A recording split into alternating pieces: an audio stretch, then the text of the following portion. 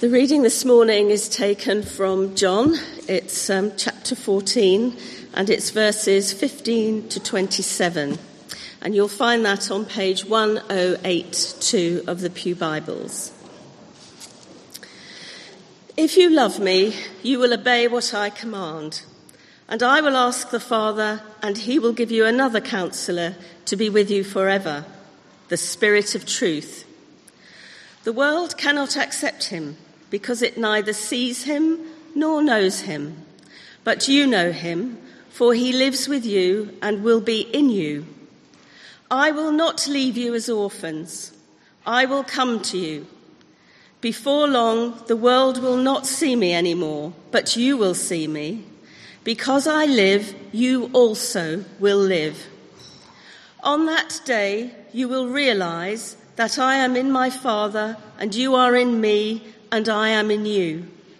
Whoever has my commands and obeys them, he is the one who loves me. He who loves me will be loved by my Father, and I too will love him and show myself to him.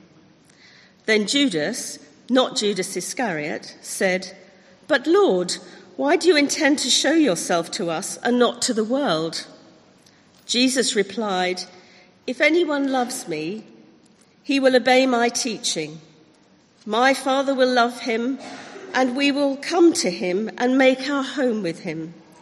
He who does not love me will not obey my teaching. These words you hear are not my own. They belong to the Father who sent me.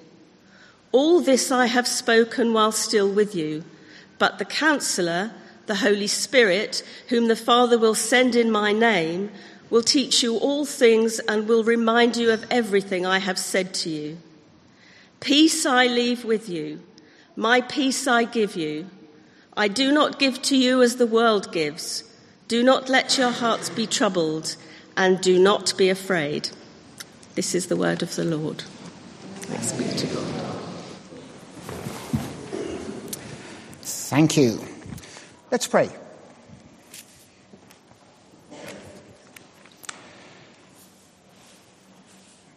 Father, thank you for the Bible. We pray that the Holy Spirit would transform us so that we can understand it and apply it in our lives. Amen. Well, as it is already said, this is the last of our series of sermons about the Bible, at least in the morning, though we do have that open to questions coming shortly. And I'm going to be focusing on the issue of the relationship between the Holy Spirit and the Bible. Now, what that means is I'm not going to expound that passage that you've just heard read. I'm simply going to focus on those aspects of it that are relevant to our subject. And it does mean that I'm going to leave out some important stuff. And if, when you were listening to that, you thought, oh gosh, I'd like to talk about that or think about that, then please do come and have a word afterwards. But for the moment, I would just like you to put yourself in the place of the disciples. Remember, it was the Passover week, but they were in the upper room with Jesus, a private room, having a Passover meal. Outside, there was all the excitement of the festival. But inside, there was a slightly uneasy atmosphere, maybe slightly understates it. The meal had started by Jesus washing his disciples' feet, which puzzled at least some of them and suggested something wasn't quite usual. Then, of course, Judas suddenly left the meeting, doubtless leaving an air of some tension. Then this was meant to be a Passover meal, but Jesus changed all of the words. Same actions, bread and wine, but he said that the bread symbolized his body given for them, and the wine, blood, his blood, shed for them. And perhaps most disturbing of all, Jesus said that he was going away. He was going to leave them. The disciples were certainly confused, clearly somewhat nervous, and if you think about the implications of what Jesus said, clearly actually rather low. What was going to happen to Jesus? What was going to happen to them once he had gone? Now, Jesus, of course, recognized that. Do not let your hearts be troubled, he said. Trust in God. Trust also in me. That's John 14:1. And having said that, he said a number of other things which were designed to help them. And specifically, he said two things that were designed to reassure them that he wasn't going to abandon them. First of all, he said, I'm going to send you another counselor. And I will ask the Father, and he will give you another counselor to be with you forever.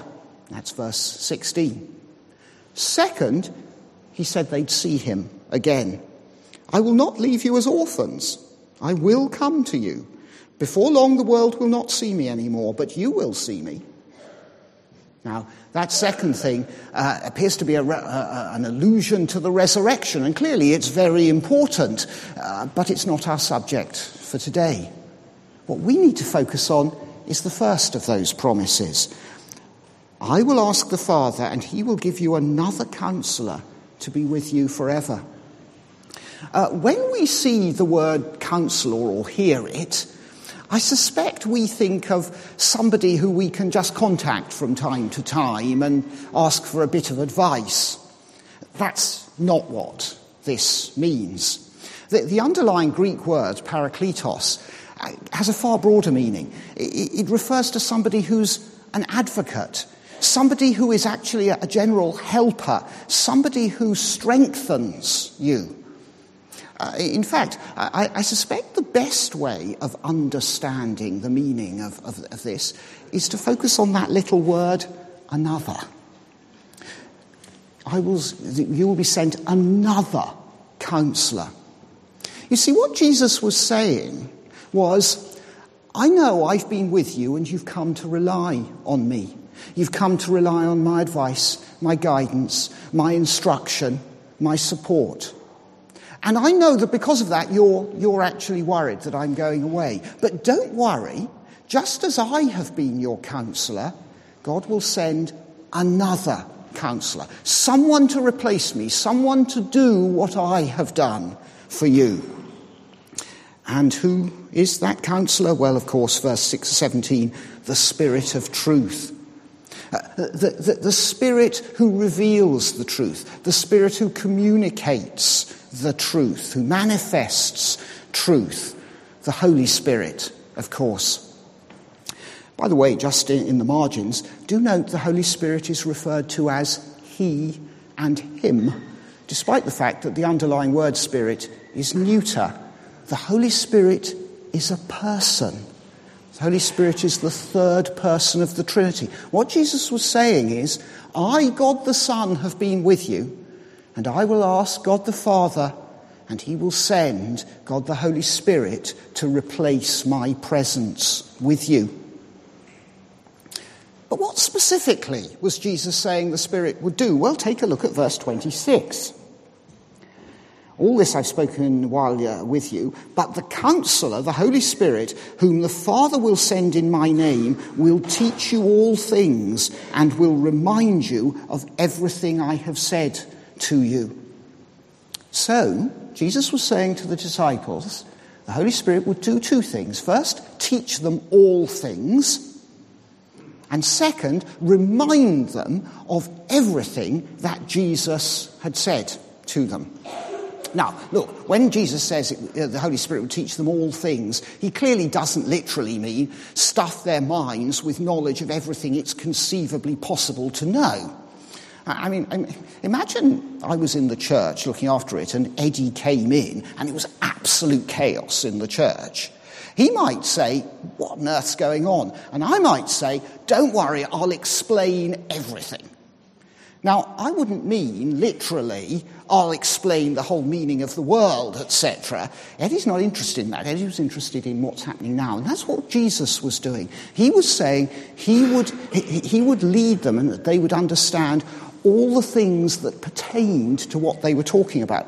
Actually, the conversation, the discourse between Jesus and his disciples, of course, went on quite a long time in that upper room. And sometime later, Jesus returned to this subject. This is John 16:12. I have much more to say to you, more than you can now bear. But when he, the Spirit of truth, comes, he will guide you into all truth. Actually, it says all the truth, which stresses the specific nature of what's in mind. He will not speak on his own. He will speak only what he hears, and he will tell you what is yet to come. He will bring glory to me by taking from what is mine and making it known to you. All that belongs to my Father is mine. That's why I said the Spirit will take from what is mine and make it known to you. You see, what Jesus was saying is the Holy Spirit would come and lead them into a full knowledge and understanding of him. A full knowledge and understanding of his mission, his nature, and his significance. And part of that was reminding them of what Jesus himself had said to them while he was present with them. I don't know whether when reading the New Testament you've ever thought, gosh, it is quite surprising that the disciples were able to remember all of this, to write it down. Now, there is actually a rather prosaic explanation for some of the memory. Don't forget, Jesus was an itinerant preacher. He would have repeated the same stories and things over and over again. He went from village to village to village, and he'd have said the same things. So they'd have had plenty of opportunity to get to know the stories and his teaching. But more fundamentally, the reason they were able to remember these things is because God was fulfilling that promise that they would have the Holy Spirit with them to bring to their recollection those things that Jesus had said. You might also sometimes read some of the New Testament and think, wow, these guys were untrained, unschooled fishermen and others. How on earth did they write this kind of thing? Well, we can exaggerate the degree of ignorance of some of them. They certainly spoke at least 2 languages and may even have had a third. But actually, much more fundamentally, the reason we have things like John's Gospel with all its profound thought or the epistles of Peter is because God did send the Holy Spirit, and the Holy Spirit did illuminate their understanding and did enable them to come into a knowledge of all things relevant for what they were doing. Now, of course, in doing that, God wasn't simply benefiting the first disciples, the apostles, nor was he simply benefiting those who heard them preach. He was benefiting us.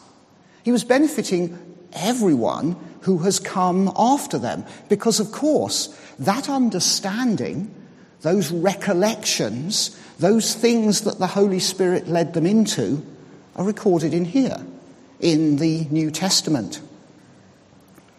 Peter, writing about the Old Testament, the Scriptures as he had them, said this: "No prophecy of Scripture came about by the prophet's own interpretation, for prophecy never had its origin in the will of man, but men spoke from God as they were carried along by the Holy Spirit."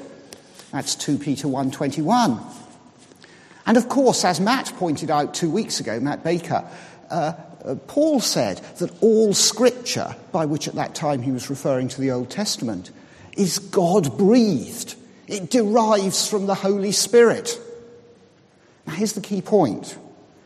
What we're hearing today is that's not just true of the Old Testament, it's true of the New Testament as well. What we have here is the Holy Spirit-inspired communication of God.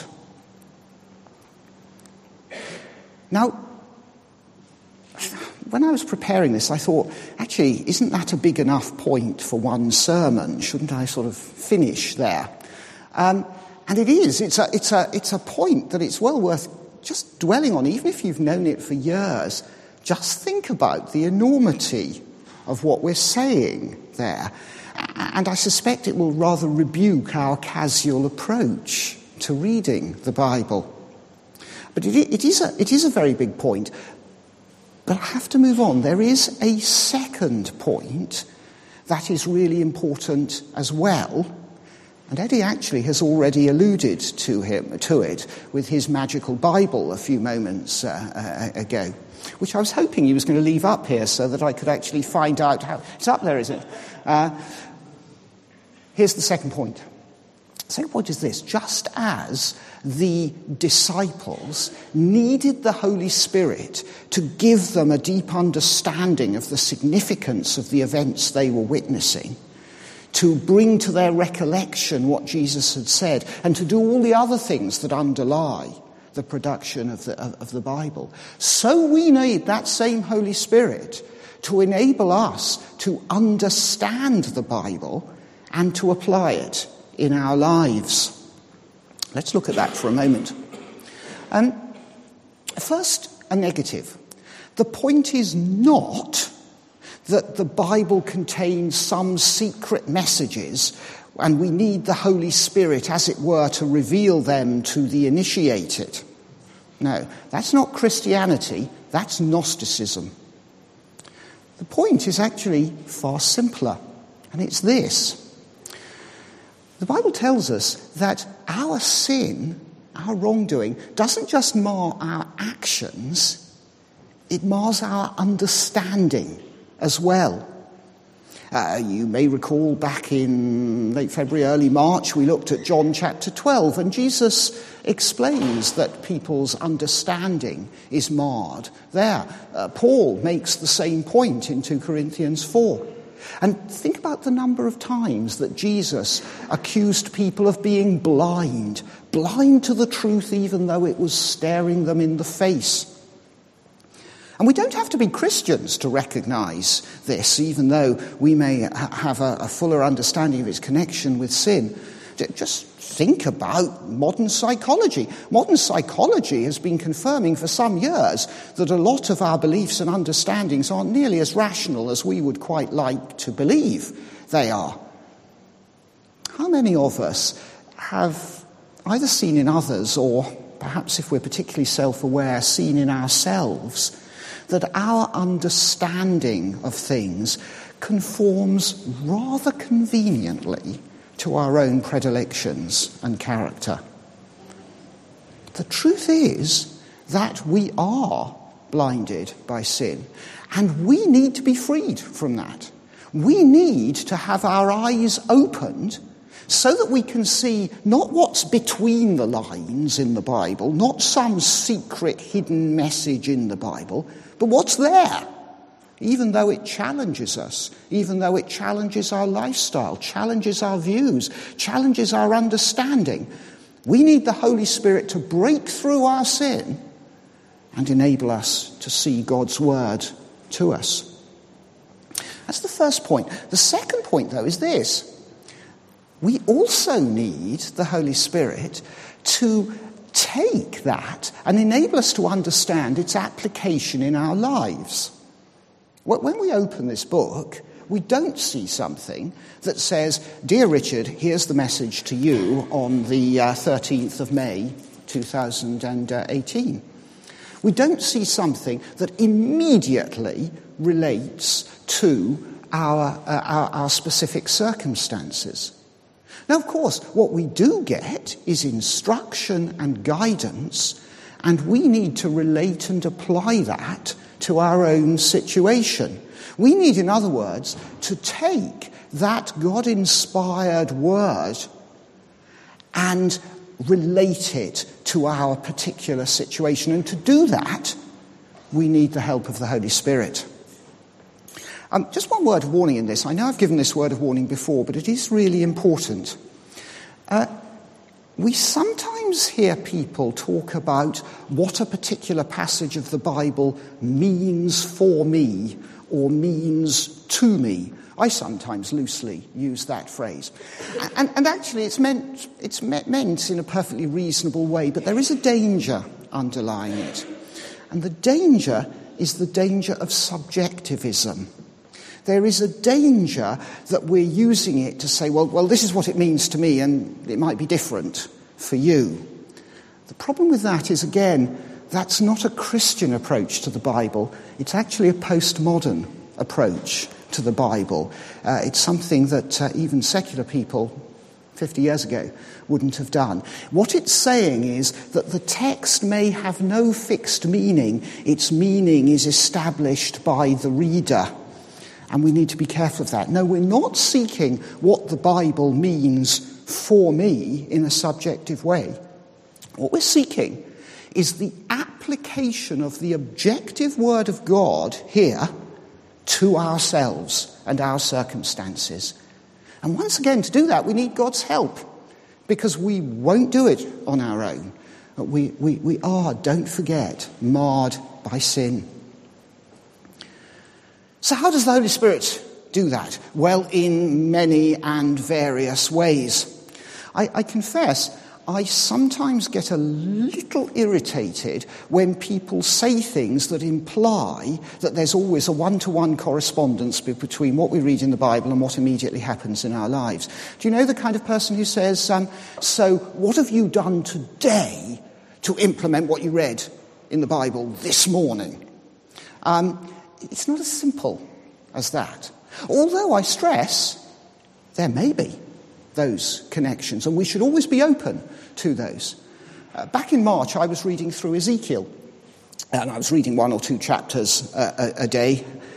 I confess, when I got to the end, I read 4 straight through. The description of the temple at the end is quite tricky. But I eventually got to chapter 33, and I sat down and I was going to read the whole chapter. But I read the first 9 verses and stopped. The first 9 verses are about the watchman, and watchmen warning about danger. And how if a watchman sees danger and warns about it, and people take no notice, well, that's their fault. But if a watchman sees danger and doesn't warn, then that's their fault. And it's about the spiritual application of that to teachers and leaders. And I just stopped because it was so relevant to a meeting I was going to have an hour later. I was going to have a meeting to discuss a particular situation, and I just read it and I thought, that's relevant. And I prayed about it, I read it again, I thought it through, and I didn't read the rest of the chapter that morning. That does happen, and we should always be open to that possibility that God wants to speak to us that directly through his word. Sometimes, of course, we get a flash of inspiration from the Holy Spirit, but it doesn't have immediate application in our lives. It may well have profound longer-term application. My best example of that is still something that happened to me back in the spring of 1986. I was going to speak on Ezekiel chapter 10. Isaiah chapter 10. Isaiah 10. Now, I had read Isaiah chapter 10 many times previously. But I read it on this occasion, and I got to verse 5, and it just leapt off the page. Woe to the Assyrian, the rod of my anger. Now, sitting there now, you might think, gosh, I'm glad Richard was inspired by that, because, I'm not. No, but I saw for the first time what it was saying. God, and it has to be seen in context, in fairness, God was using the enormous evil of a pagan king to work out his own purposes. And for just like in a flash, I suddenly saw the majesty and sovereignty of God in the world. And it transformed my understanding of God. When I talked previously about God being supreme and all those things, I meant it.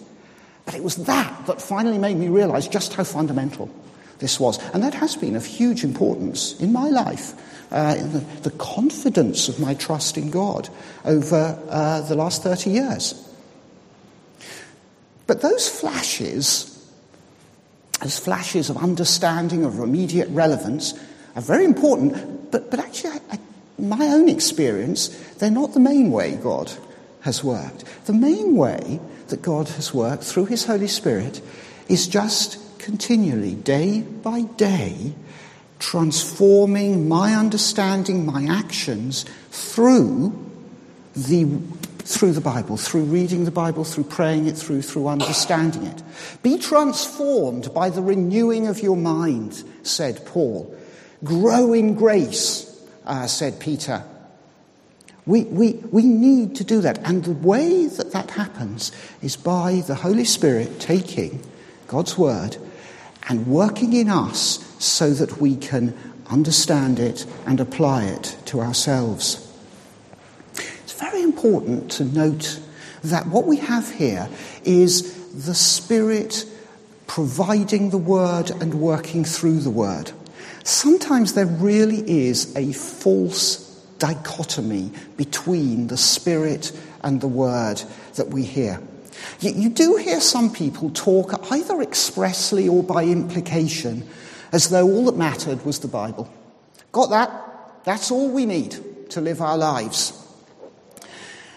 The trouble with that is, it first of all fails to understand the nature of the Bible, but second, it completely underestimates the impact of sin in our lives. It assumes that if we're given this, we're all fine and can just get on with it all by ourselves. And the Bible itself says we can't. But conversely, there are those who, at least again, either expressly or by implication, seem to think that actually the Bible's all a little bit boring and actually all written, and actually what we really need is the Spirit. In fact, some have over the years even quoted to me, the letter kills, the Spirit makes alive. It's a false application of that verse. You see, the trouble with that is, if you take that attitude, you are not using the Spirit's main way of guiding and transforming us. The Spirit inspired this, and it is the same Spirit who takes it and applies it to us. There isn't a division between the two things. The Spirit is working in and through God's word. Let's pull back a bit. Have you ever wished that Jesus was here now with you? You know, just sort of thought, oh gosh, if only Jesus was here and could explain this to me or guide me, etc. Have you ever wished that? I think a number of Christians do, and actually it's perfectly understandable. It's understandable, but the Bible tells us it's misguided. Because you see, if you are thinking that way, and I have from time to time, you are really saying the same thing as the disciples were. The disciples were really distressed that Jesus was going away, thinking, I'm going to be on my own. And we're doing the same thing. And you see, Jesus said to his disciples, no, it's good for you that I go away. That's at the beginning of John chapter 16. And he says the same thing to us. And the comfort that he gave to his disciples is broadly the same comfort that he gives to us. He has given us the Holy Spirit.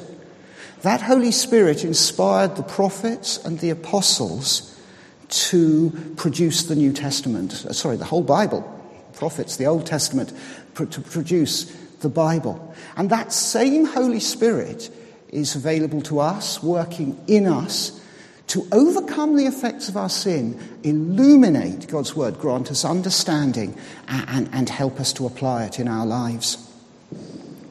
To use Jesus' words right at the end of our reading today, we don't need to let our hearts be troubled by the fact that he isn't here. We don't need to be afraid, because, again using Jesus' words, he hasn't left us as orphans any more than he left the first disciples as orphans. So what do we need to do?